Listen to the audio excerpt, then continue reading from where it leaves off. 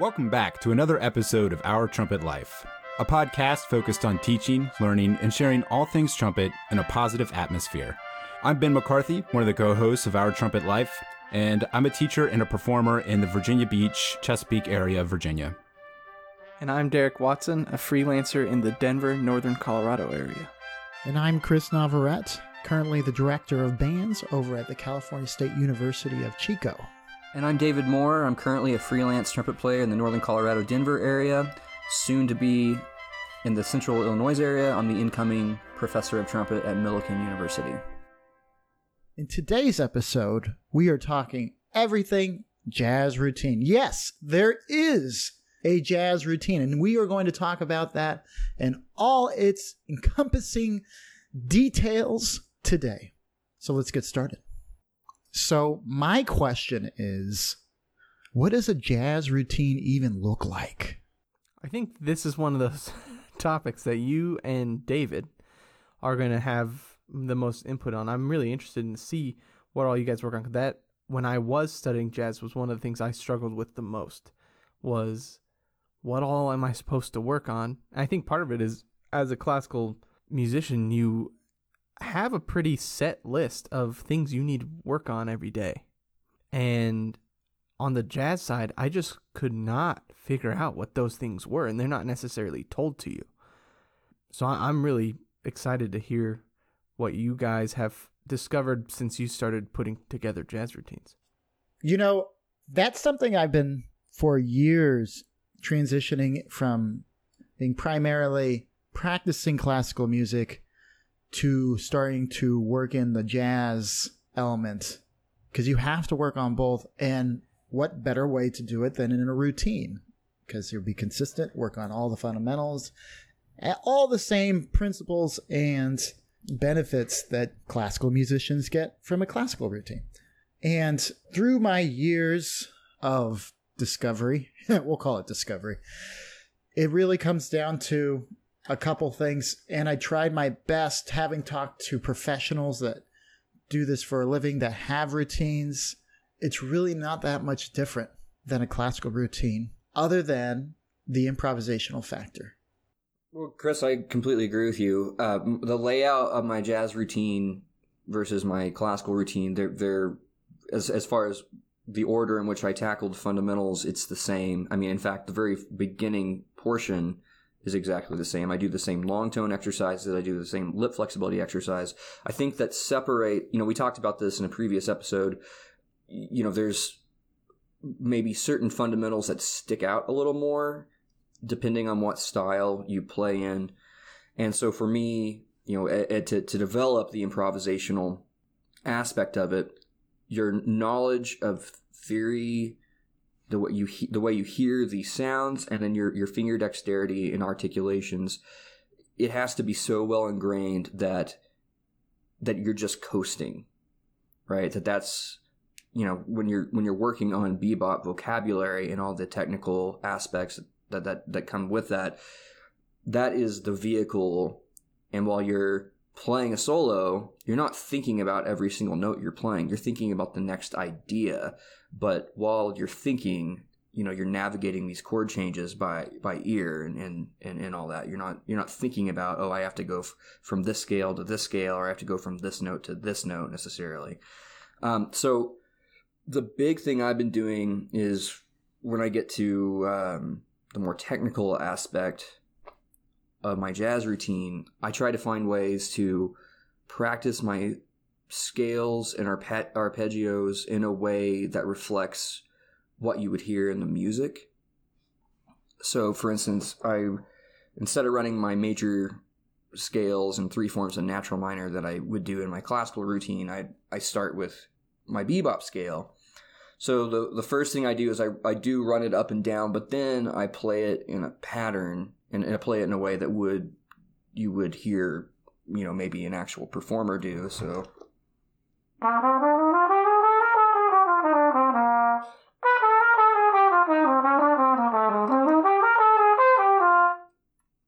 So, that's an example, and I break it down. So the first thing I play, it's the scale up and down. The second time, I'm playing an enclosure around the root. An enclosure is it's a device used by improvisers. It's just an embellishment, but it's a half step above, half step below, and then you land on the goal note, play the scale down, play 4-note enclosure around the third. When you get to continue down to the flat seventh, then play a major 9 arpeggio up off of that, and then you end with this device that is commonly called the bebop lick. And then I run that in all 12 keys. And I try to get to the point where I'm not even thinking about it, but, I can dissect it and I can explain to you exactly what it is I'm playing if I have to, so that way I'm understanding the theory portion of it. I was wondering, so for a classical routine, we were talking about fundamentals and, getting through all of our fundamentals, and how you guys have mentioned how you find that they're similar. Your routine for your fundamentals are similar for both a jazz and a classical. It's just the way you approach it. From the mindset of fundamentals being like the most basic skills or tools that you need to have, I was wondering if there's any skills that are not included in a classical fundamental routine that you would add to a jazz routine. To answer your question, Ben, personally, that's a big amount of what I work on. So to outline what that looks like, my jazz fundamentals that I've dialed it down to, there's 3 of them. Time and articulation, harmony and progression, sound and style. Those are my jazz fundamentals, if you will. And everything encompassing trumpet fundamentals always root into that. And I'll give you an example of what that looks like. So just like any routine, there are 3 parts: the warm-up, the maintenance, and the practice part of any routine. Okay. The warm-up, you do 5 to 10 minutes, depending on how long you need to warm up. For me, this looks like long tones, breath work, just getting my ears underneath me to where I am ready to play the day. The maintenance can end up anywhere from 15 to 30 minutes. I try not to spend too much more time on this, just because during the practice, which is where I put most of my money, I try to anywhere from an hour and a half to 3 hours a day. And I want that to be my main focus, because the maintenance is stuff I already know, and it's more just keeping the chops in check. So fundamentally speaking, I talked about time, articulation, harmony, progression, sound, style. Obviously, these are no specific order, but these are the areas that I attack. So I'm just going to attack one at a time real quick. So the first and foremost is time and articulation. In jazz music, rhythm is essential. Not just jazz music, but any music for that matter.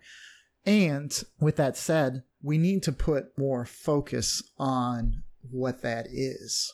In jazz music, we play a variety of time signatures, not just 4/4, 3/4, 2/4, cut time, whatever. We don't just play those time signatures. Sometimes we play 5/8. A lot of times we improvise with that. So I make sure that I'm attacking those types of things in different time signature. On that, I am practicing always on what we had talked about in the previous episode, my swing feel, being able to play in the pocket. And this always gravitates towards making sure that my articulation is where it needs to be. For me, focusing on articulation, one of the resources that I like to use is The Art of the Jazz Trumpets by McNeil, and go through that and focus on the back accent tugging. But for those classical musicians, something that I've been doing that I love to challenge you guys on is doing Clark 2 and back accenting the upbeats. And so what that sounds like, and this is kind of fun to do, is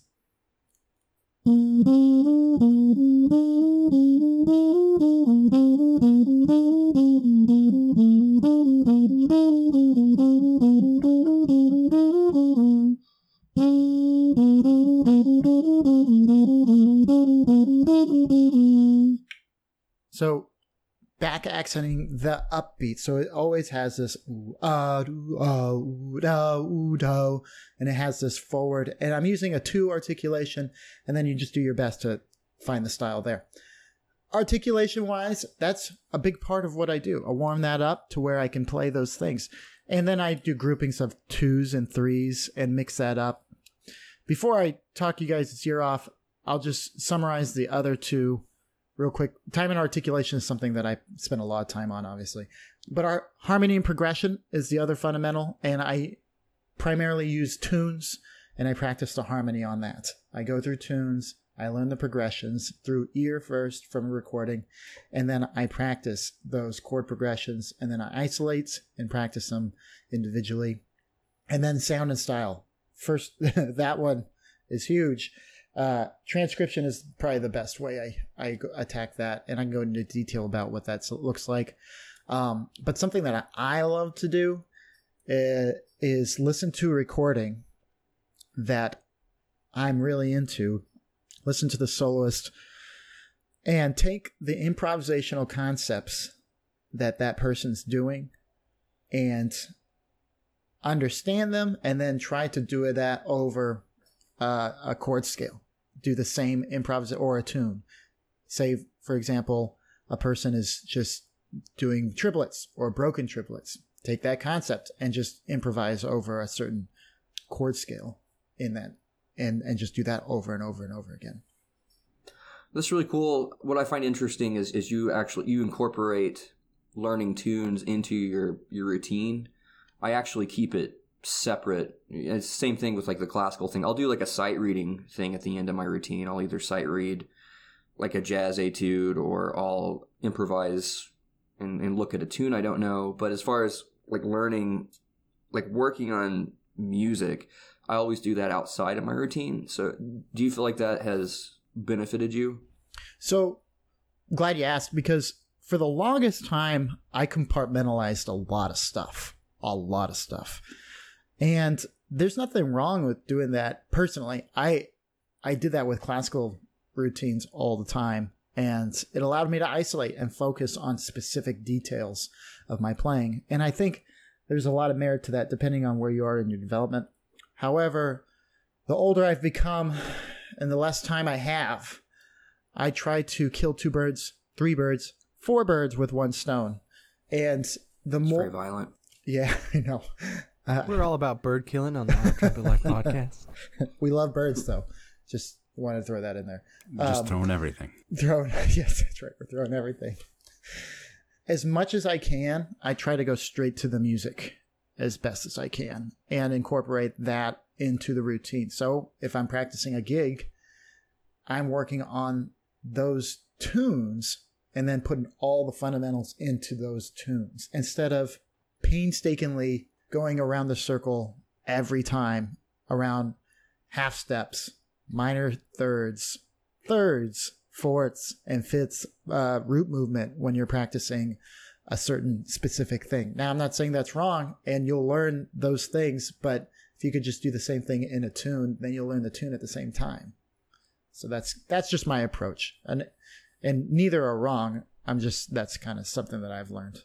So I really like the harmony and progression aspect of your routine. I think that's one that later on I'm probably going to try to relate all these back to a classical musician, how they can apply similar concepts to learning their music.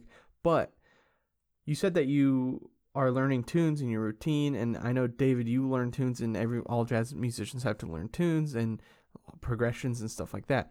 How do you actually go about learning those? Not just finding them, but how do you actually work them out so that you have them under your fingers and in your head? So there's a couple, there needs to be a balance first and foremost. I will start with that, of thinking about it and hearing it. But usually when you practice it in isolation that much, you'll hear it eventually. You just work it into the head, work it into the ears. So one way that I like doing it, I know, David, you have like a bunch of different ways of doing, practicing this, but I got this from Steve Kovalchik. It's up, up, down, down, up, down, down, up. All right. These are the different shapes that you can use when practicing chord scales or chords for that matter. Now, that sounds like a cheat code that you can use for Mario. It is a cheat code, Ben. Left, down, right. That's left. right. It totally does. This is the first time I ever thought about that. So this is the jazz cheat code? This is the jazz tunes cheat code? This is the jazz cheat code. Yeah, I like it. So harmony, I'm going to define harmony as being able to play the chord. Chord tones 1, 3, 5, 7, all right, 9, 11, 13. Those are the chord tones. You have the upper structure triads, and then you have the regular chord tones in the chord. Whenever practicing a chord, this is what I use. Now, when practicing the harmony, all right, up, up, down, down, up, down, down, up. All right, this is the approach. So I'll go straight up and down, down, up, and then back down, and then up in these motions. All right. And if you want to run it straight up all the way through, so 1, 3, 5, 7, 9, 11, 13, you just do it in that motion. Or here's something that I like to do as well. Once you can do it diatonically, all right, straightforward, put it in thirds, put it in fourths, put it in groupings of 2s and 3s, 4s, or 5s, okay? And use that same shape. This is what jazz musicians usually use on a technical standpoint. This is the thinky part. This is the stock part, all right?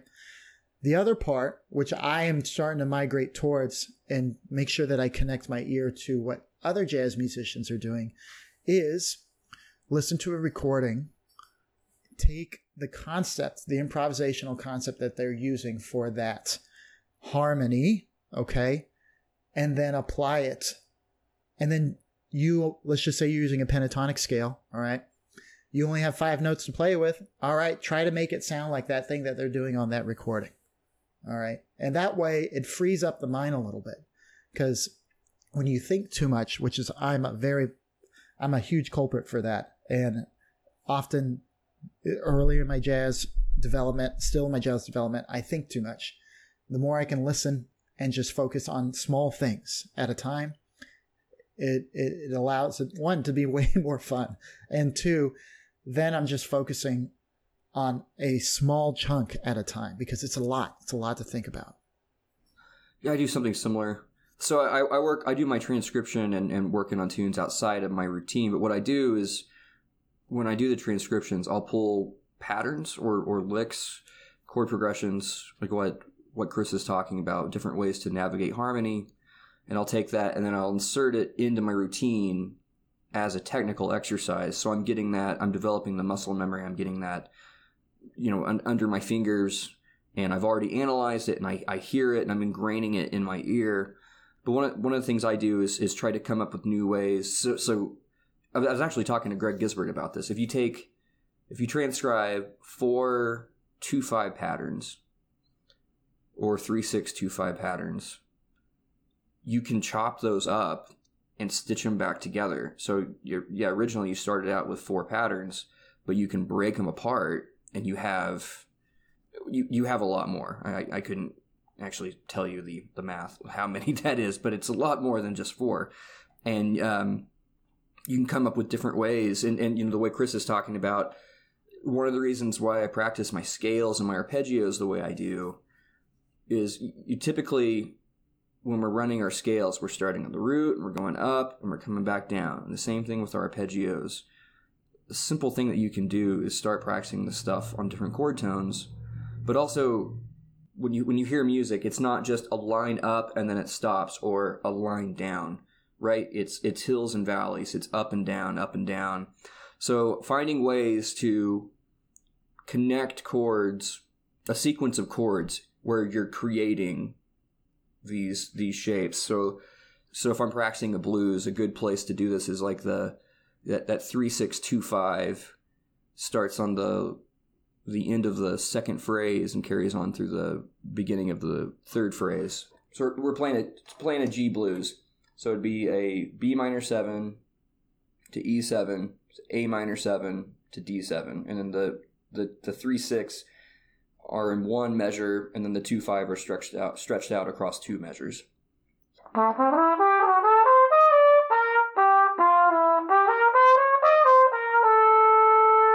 And end on the 1 chord, third of the 1 chord. But doing stuff like that really helps ingrain that sound in your ear. But you're practicing the music, right? It's not that's a way to connect what you're doing in your routine, directly connect it to how it should be applied when you're actually performing. So I was wondering, because in my mind, I'm just trying to compare everything you guys are saying back to a classical routine. And we've talked about routine a lot for classical fundamentals.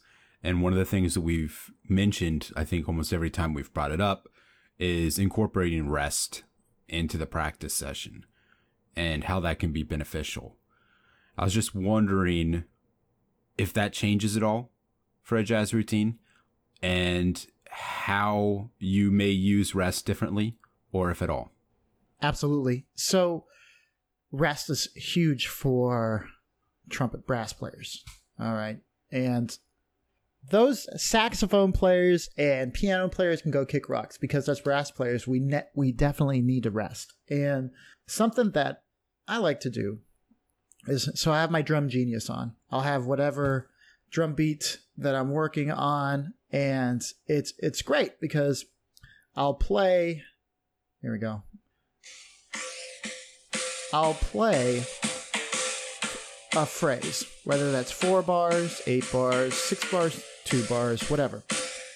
And then I'll let a phrase go by and I'll sing what I'm working on in a Clifford Brown manner, okay? Or I'll just improvise. I'll improvise what I'm hearing in my head if that's what I'm working on.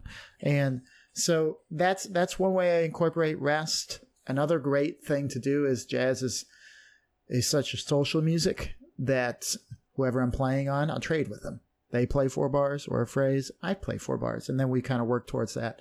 It's just a nice way of doing it. So you're constantly practicing, and then on and off the horn, it's the 1-to-1 ratio that way. And you could do the same thing with piano. Same thing.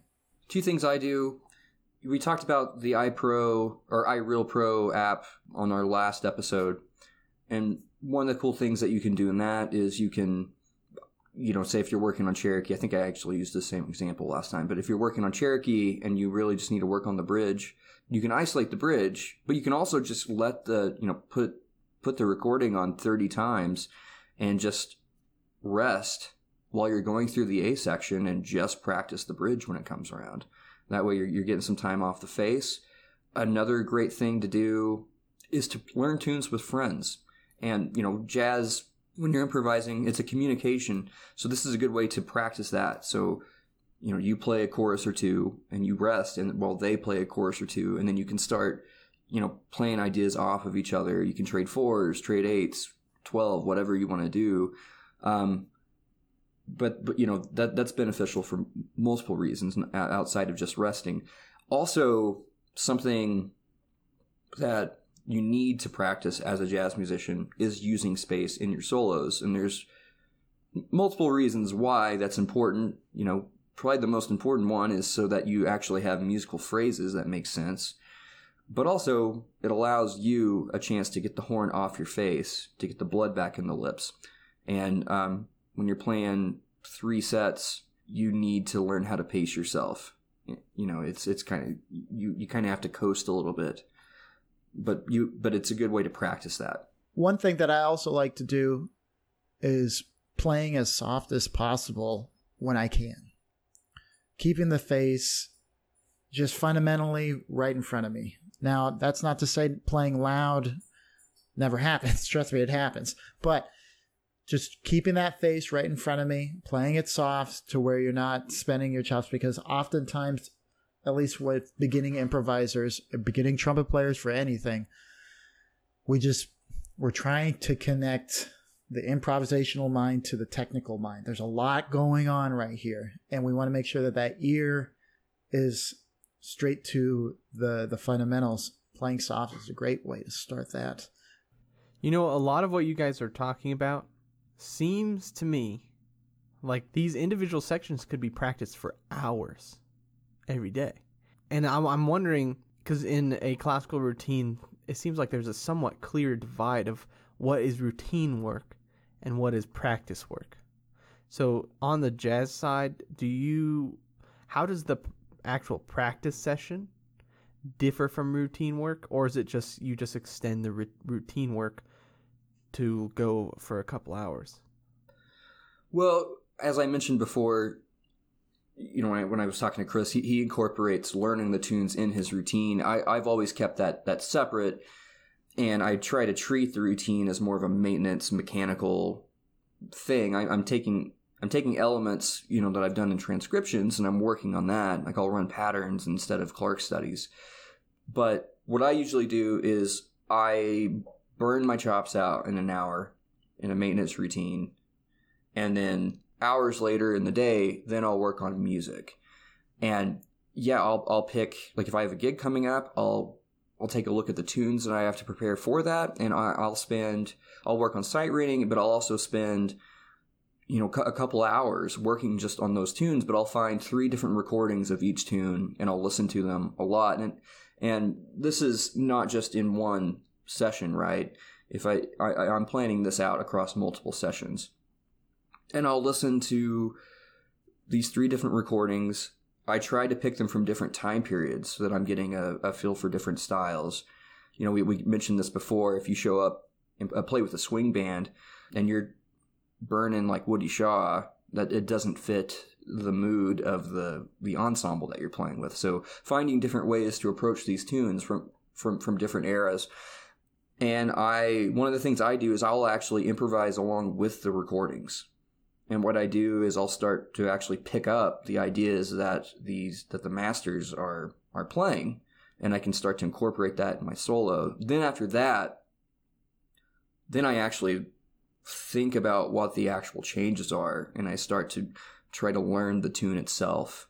But I have this, I have these 3 different recordings that I can use as something to fall back on. That, okay, so on this one, Miles does this here. On this recording, Woody does this here.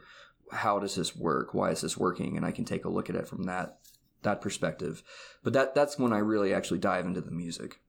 So for me, I try my best to get straight into the practicing.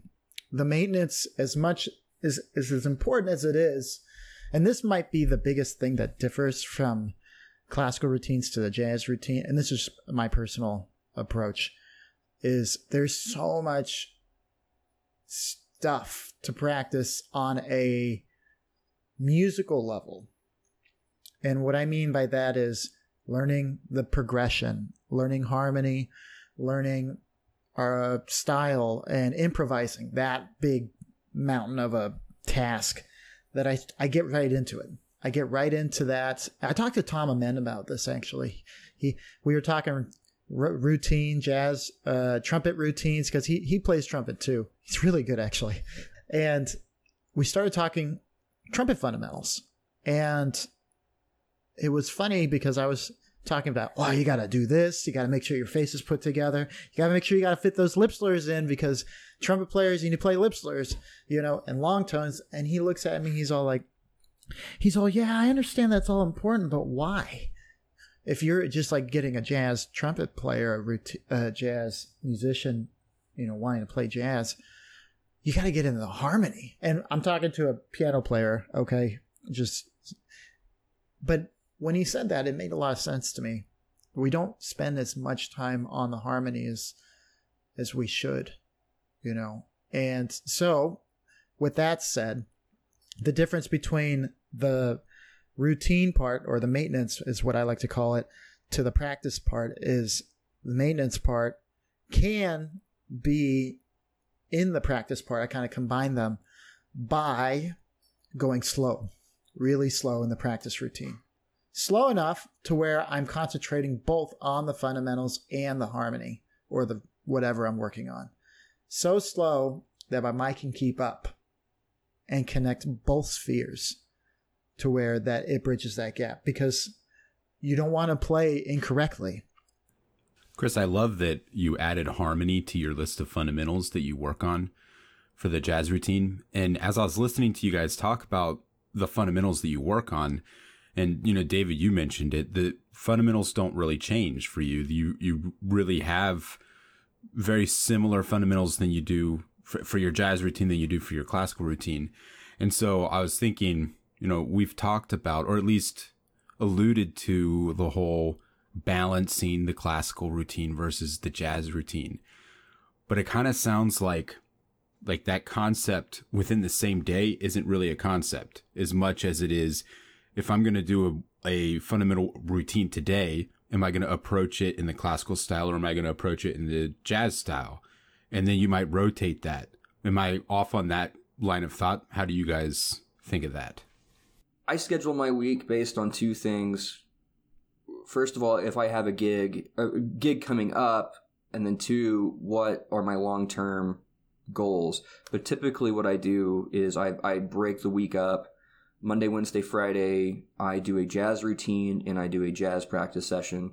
Tuesday, Thursday, Saturday, I do a classical routine and a classical like music session. And then Sunday, whatever I feel like, I use Sunday as either a day of rest or I work on something that I didn't think I spent enough time on over the past week. But and I mentioned this a long time ago on a previous episode, but you know, there are people that they just do the one thing, so they don't have to break it up.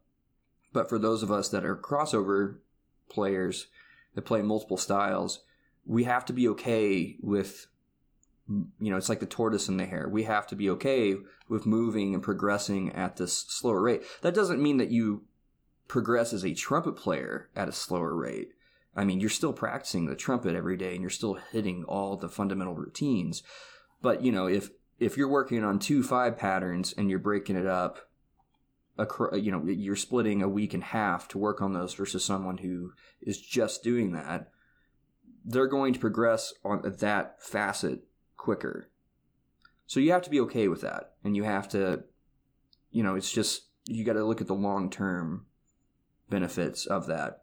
And one of the things that keeps me positive about it is I see the benefits of working on a classical routine show up in my jazz playing, and then also vice versa. You know, when I'm sight reading a classical etude, I hear these cadence points. You know, I hear it coming because I've spent so much time working with harmony, and then I know from the get-go, oh, I should put more weight on certain notes because this is going to have a more musical, satisfying effect. I couldn't agree with you more, David. The idea of hearing it is so important. And I would like to just stress how important that is. I mostly work on jazz right now, but, you know, the idea of Monday, Wednesday, Friday, jazz, Tuesday, Thursday, Saturday, classical really works. It's a nice way to compartmentalize the two. But let's just say for the folks that I play in a jazz band and then orchestra in the afternoon, which we did at UNC very, very much. The biggest thing that worked for me was flipping the switch. Finding an anchor in the jazz style as opposed to the classical style is very important.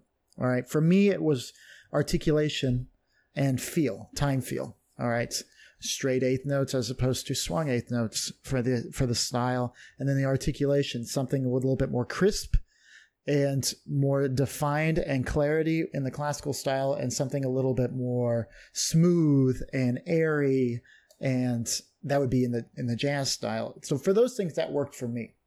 And I would just suggest, and this is just all from personal experience, equipment change helps too. Okay. For me, when I first came to UNC, I played everything on one horn. And, you know, for some folks, that is what you have and work with what you have. Okay.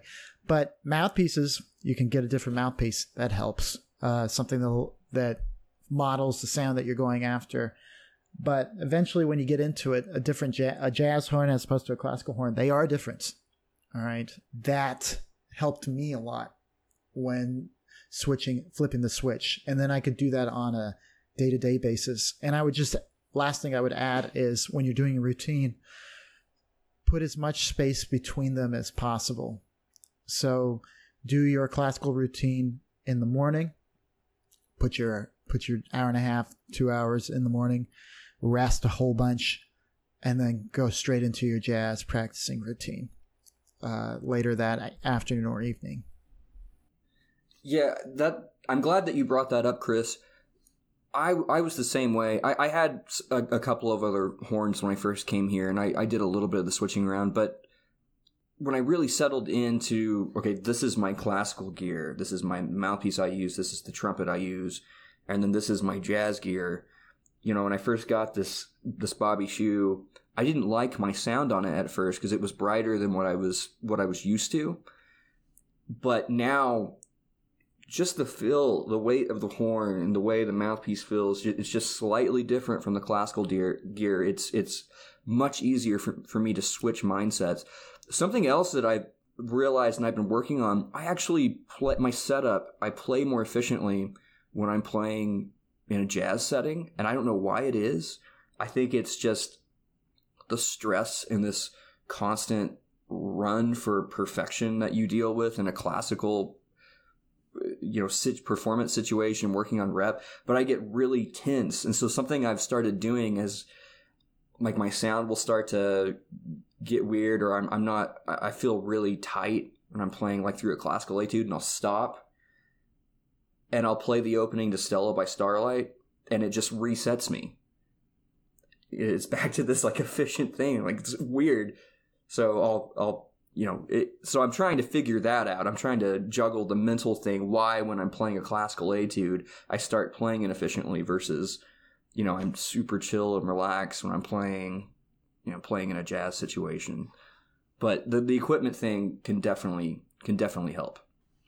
While you guys were answering that question, something popped in my head, and this is an issue that I've struggled with, again, because I have studied jazz in the past, and I am a lead player, so I do play in jazz settings a lot, and I feel comfortable in the style. But how much, if at all, do you abandon the classical fundamental ideals, like clarity of articulation, sound, all that stuff? How much, if at all, do you abandon that when you're working on jazz in your routine? I don't think I abandon the fundamentals. However, I do think, in particular when it comes to sound and inflection, I don't think I think of like the classical sound, the classical thing, as my foundation. And we talked about this before, that actually, if you think about the amount of people that play classical music versus commercial and jazz, the classical thing is actually the more extreme. But I try to keep that as my base. So I look at like manipulating sound or using inflections. I think of them as special techniques. So, I strive for this to be my base sound.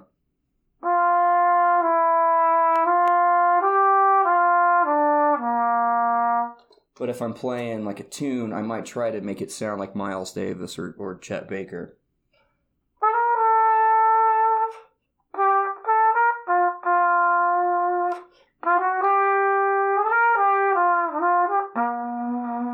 So I'll try to get that airy.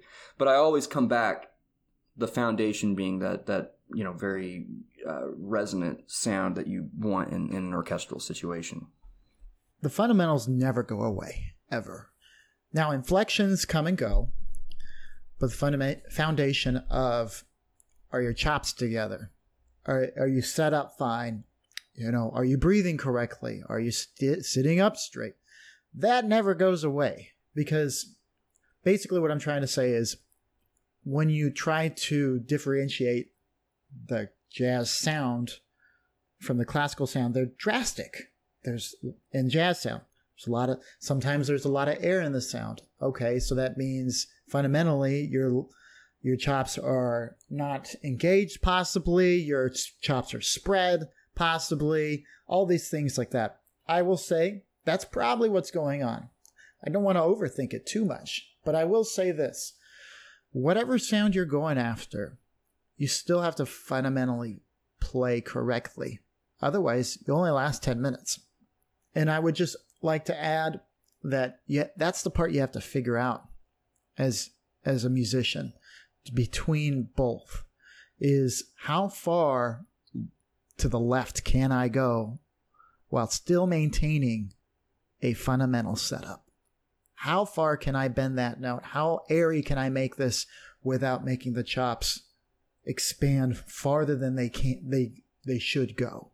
Or another way of looking at it is, how much subtone can I get away with for playing a 2-hour gig and still be fine the next day?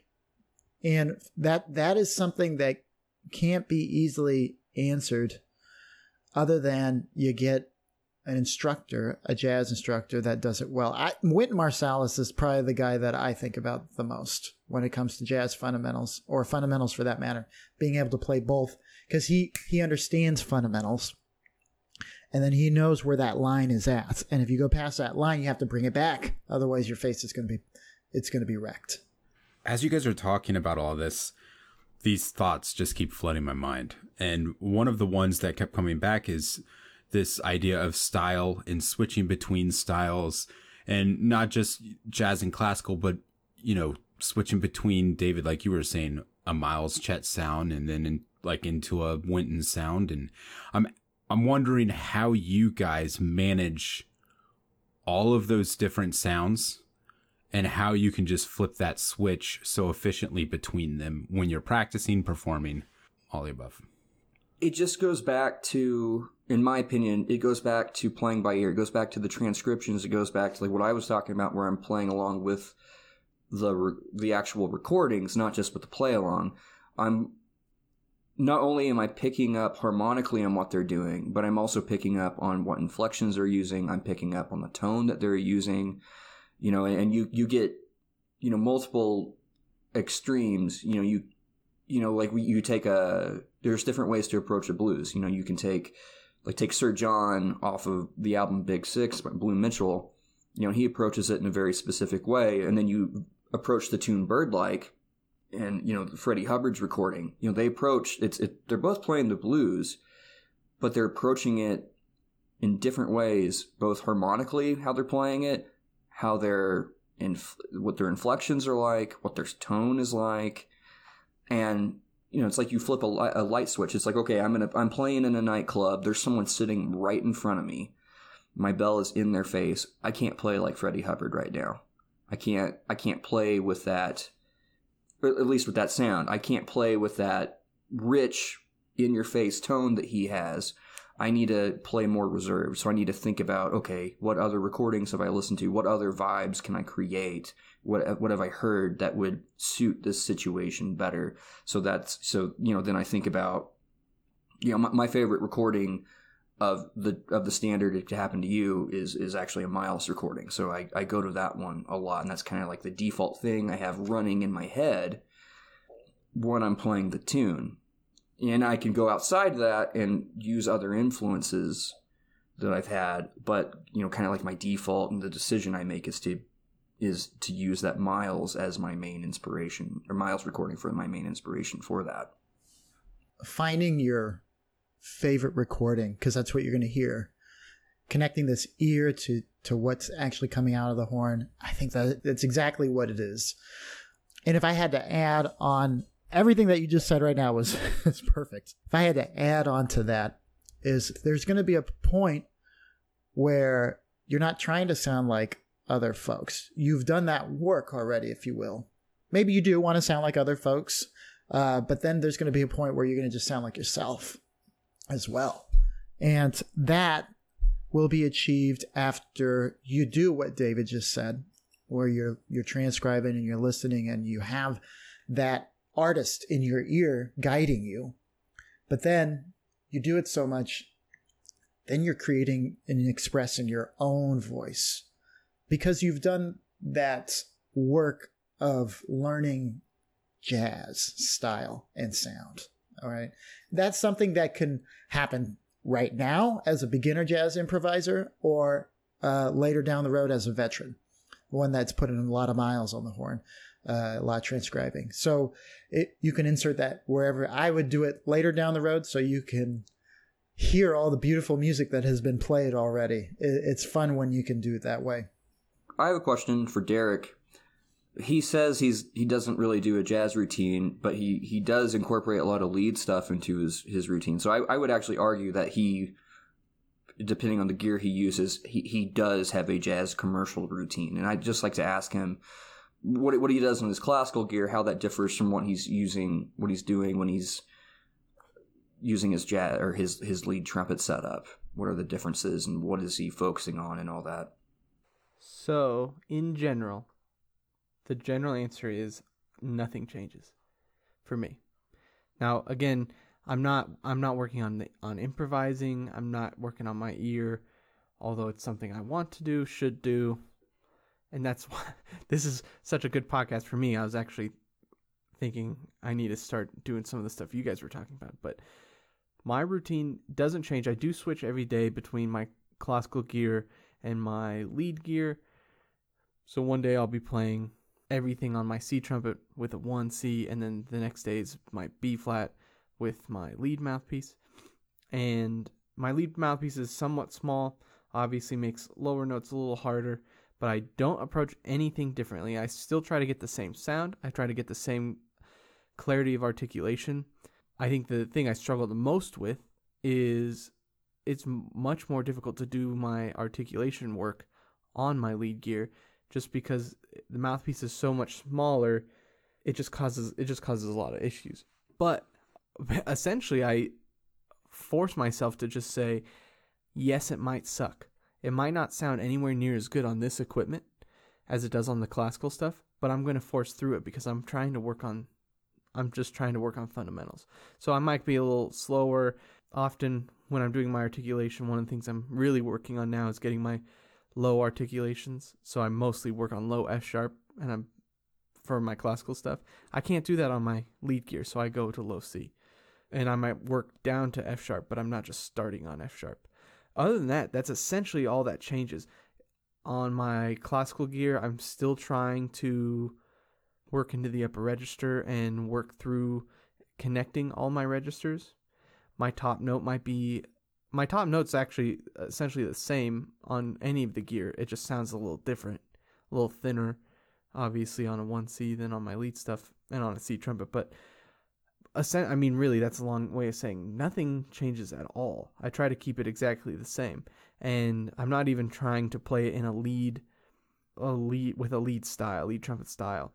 I'm practicing the fundamentals with essentially the same style as a classical trumpet, but then I listen to so much big band that when I have to go play in a lead context, I just play the way I know it's supposed to sound. That's a great point that you just made, Derek. Listening, you can get so much information just from listening. Listening is, people ask, will come up to you and ask you all these questions and, about, well, what do I need to do to sound good and all this stuff. And, as a teacher, you have information to give them that can benefit them. But a lot of time, the information is right there in the recording. They just, really a lot of the times what we do as teachers is just direct their ear to what they should be paying attention to. And, once you show them, they identify what that sound is that they need to be listening for, then they, they'll get more out of listening for an hour or two to recording than someone talking at them. So on our last episode, we did a jazz Q&A and we talked about classical musicians getting into jazz, and we answered a lot of questions pertaining to that. In light of that, I was wondering if you guys could maybe elaborate a little bit more on what general advice would you give classical players that are looking to begin a jazz routine for the first time, essentially? Well, I would encourage you to avoid trying to reinvent the wheel. I would start simple and take the exercises that you are already using and find ways to either practice them in a jazz style, or the big thing, we were talking about harmony, understanding harmony. Start thinking more theoretically about what it is you're playing. Like, for instance, if you're playing Clark 3, are you actually thinking about that pattern as you're playing the 1 chord, 4 chord, and 5 chord? Or is it just a technical exercise that you're blowing through to improve your finger dexterity? If you think about it as, let me back up a little bit, get your face out of the page. Everything that you're practicing, start doing without music and break it down, understand what it is, and get used to that breaking it down and understanding it from an analytical standpoint. So like Clark 3, I don't, like my Clark studies, I'm not looking at the music. I'm doing it all in my head and I'm thinking, okay, this is the 1 chord, 4 chord, 5 chord, so there's the 4 chord, and then so on and so on. Start practicing your scales in a different way. Find ways to make musical sense. Find ways to resolve chord tones. Start thinking about what are gold tones. We kind of mentioned gold tones before. Play a pattern or play an exercise that you're doing and figure out a way to resolve that to where it makes musical sense. Start altering the things that you're playing. If you've played Clark 2 your whole life, alter it so you're playing it in minor now. But don't write it down. Don't look at paper. Think about it. How do I actually alter this to where it's minor? Maybe play it natural minor. Play it in harmonic minor. Melodic minor doesn't really work because on that Clark 2, you don't ever play the 6th scale degree. But did you ever realize that you never played the 6th scale degree on that pattern? Understanding stuff like that. The idea of taking the stuff that you already know and just putting it in the jazz style, that's a huge one, fundamentally speaking. If I had to give advice, just like any musician, you work up a song that you're going to be performing, whether it's an etude, a solo, whatever it is. That's what I would recommend. And then you take fundamentals that are in that song and you practice those fundamentals individually, classically speaking. Do the same thing in a jazz style. So let's just say you want to learn a blues, okay? A blues, it could be any tune. It could be really any tune, but let's just take a blues. For jazz, a classical musician learning how to play a jazz routine, what are the elements in a blues? All right? What are the things that you can play in a blues? Take those fundamental concepts and put them into a routine. All right? And that is all encompassing. That can be articulation, that can be style, that can be the harmony that you use. And from there, practice those fundamental things, then play them into the tune. And then, that would be my biggest suggestion, not to belabor all the details that go along with it. But that would be my approach. I agree with Chris. I think the blues is a great place to start. And honestly, I think, a lot of times you see people starting with So What? Because, understanding the Dorian mode seems like it's an easier task. However, I believe you really should start with the blues. But this brings me to my question for Chris real quick. I have my own bias against this, but I want to hear your opinion. I'm not a fan, and I've said this before, I'm not a fan of just handing someone the B-flat blues scale. I guess, how do you approach learning the blues? Do you think that you should use the blues scale? What do you think is the best way to approach that? What I would suggest is, as far as the blues scale goes, yes, it's overdone. It's unfortunately where a lot of educators go to because they don't know. They get handed a method book that's, let's play some jazz tunes, and a blues is in there, and then a blues scale is on every chord scale diagram.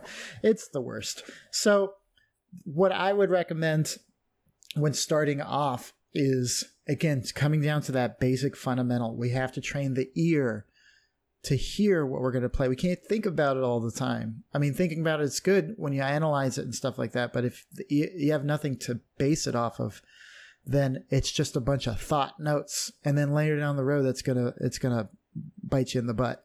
So what I would suggest doing is listening to a blues recording that player is really interested in. All right. And from there, starting off simple, take the concept, harmonic concept from that solo. Let's just say we're listening to Wynton Marsalis. He plays a lot of pentatonics. All right. Take that 5-note pattern and just improvise with that. Give him a limitation of 5 notes. All right. Now we can concentrate on rhythm and feel, because that is a huge part, at least. And David, I know you're you're the first person who told me about this, is feel, you got to hear it, and you got to feel it. And thinking about it comes later down the road, but really like simplifying and allowing your brain to concentrate on one thing at a time. Really, that would be the advice that I would suggest. Nice. Yeah, that's good advice. I get it gets so frustrating. You know, if you think about what the chord changes are in a typical 12-bar blues, right? They're all dominant chords. You have a major third there. And what ends up happening is you hear people just running this B-flat blues scale up and down, or not just a B-flat blues, but you just hear them running this blues scale up and down, and you never hear that major third. You never hear the major third. And it gets so weird, monotonous.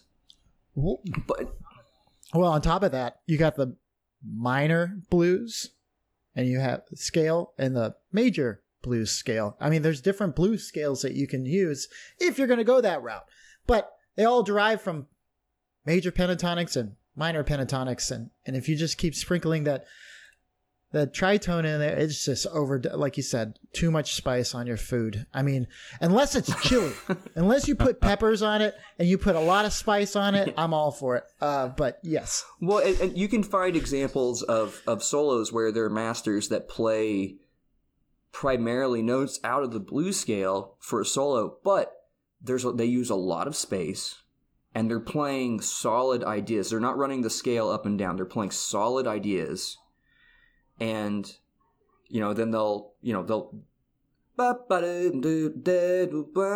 space.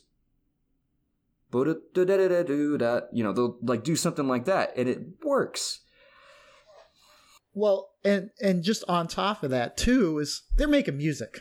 They're not thinking scales. They're not thinking. They've already put that time in already. You know, it takes a lot of work to get there, but they're thinking music. They're thinking conversation. They're talking with each other on the bandstand, and that's something we talk routines and stuff like that, and that's very. Yes, we need to look at the mechanics and the elements of these fundamentals, but man, keep your eye on the prize. It's making music. We need to express ourselves and have a conversation on the bandstand. So as we're getting close to time, I have every time I ask one of these questions, I forget what to call them.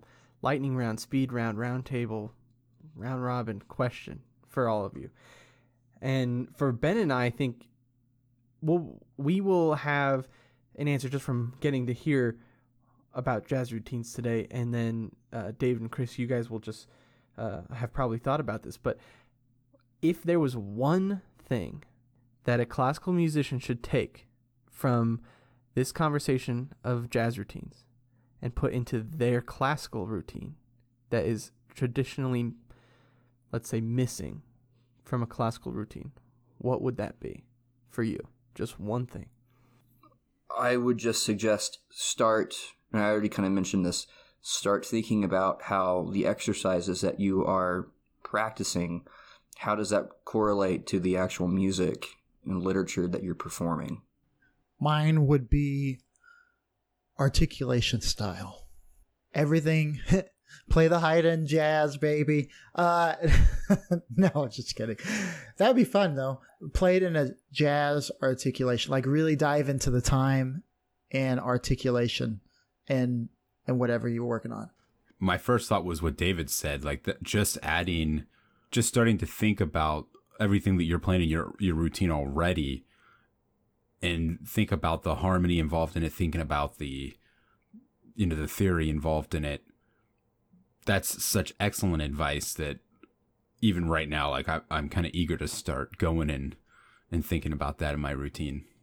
The one that popped out to me, and I actually wrote this question down, I don't know, an hour ago. And it was based off something Chris said as part of his routine, and it's the transcription aspect, and that's listening and copying soloists, the imitation game. And why are classical trumpet players not putting on a recording of Tom Stevens playing Haydn and trying to sound like Tom Stevens, matching articulation, matching sound, matching style? And it doesn't, it's one of those things that it seems so obvious in a jazz context that we should be doing that. We should be transcribing. We should be learning things by ear, which is an incredible thing. I mean, that's one thing. I don't know if we should ever learn Haydn from the paper ever again. It's not that difficult, and you can get so much out of learning that something simple like that by ear.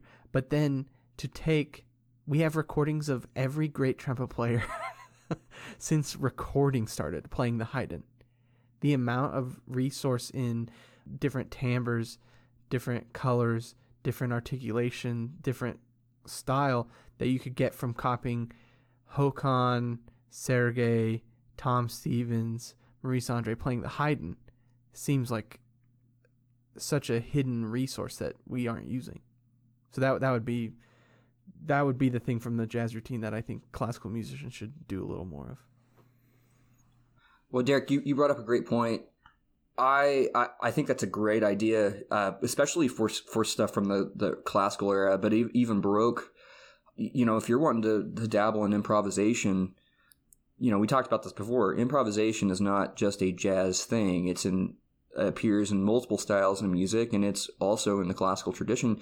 Next time if you start working on the Haydn, check out, listen to different recordings, listen to the cadenzas, learn the cadenzas by ear, learn the embellishments that they use in the actual song by ear. And then from there, after you've listened to 3 or 4 different versions, come up with your own. You don't need to play Maurice Andre's cadenza. What he played is awesome, and you can definitely quote it if you want or use part of it, but come up with your own cadenza. Come up with your own embellishments that make sense stylistically, but come up with your own stuff. I mean, that is improvisation as well. I think it's interesting to notice that if you look at the general jazz musician has such an understanding of the music that they're playing because of the way they have to study it to be able to improvise. They understand the harmony. They understand what they can play over the harmony. They understand the tradition and what people sound like, the way different people sound, how different people sound different, and what type of language they use over the same harmony of this tune that doesn't change, right? And I think that if you look at the great trumpet soloists, if you look at the Håkans and the Sergeis of the world, they know what the harmony of the tune they're playing. They know what the harmony of Haydn is. They understand the language of Haydn, and they have the same understanding of the music they're playing that jazz musicians do of the music they're playing. And I think that, at least in the academic setting, and of course just in my own experience in the places I've been, I think that's an aspect of music that we aren't getting a lot of the time. That just because we're a classical musician, and yes, nowadays we're playing off paper generally, we get to look at the parts, we have these excerpts we have to learn, and they need to sound a certain way if you want to get a job. We are losing that aspect of the understanding of the underlying music and how we can sit on top and build from those foundations. Yeah, I don't know. It's a very interesting thought, and maybe something that us classical musicians should think about more when we're looking at our own routine and how we're dealing with learning music, and why are we playing what we're playing, and why are we practicing it the way we're practicing it. That's going to wrap it up for today. I want to thank everybody for tuning in to this week's podcast on jazz routines. For those who are looking forward to the upcoming podcasts, we have a very special guest. His name is Greg Gisbert. We are so ecstatic to have him join us because we have so many questions to ask him. And on top of that, he's just an amazing guy. So if you have any questions or comments, please reach out to us at ourtrumpetlife@gmail.com. You can also reach us at Facebook and or the IG. Have a great day. Get after practicing. Stay sharp, but not too sharp. You want to make sure that you're a little flat on the pitch, but more in tune than anything. But make sure to tune in to us. Have a good day.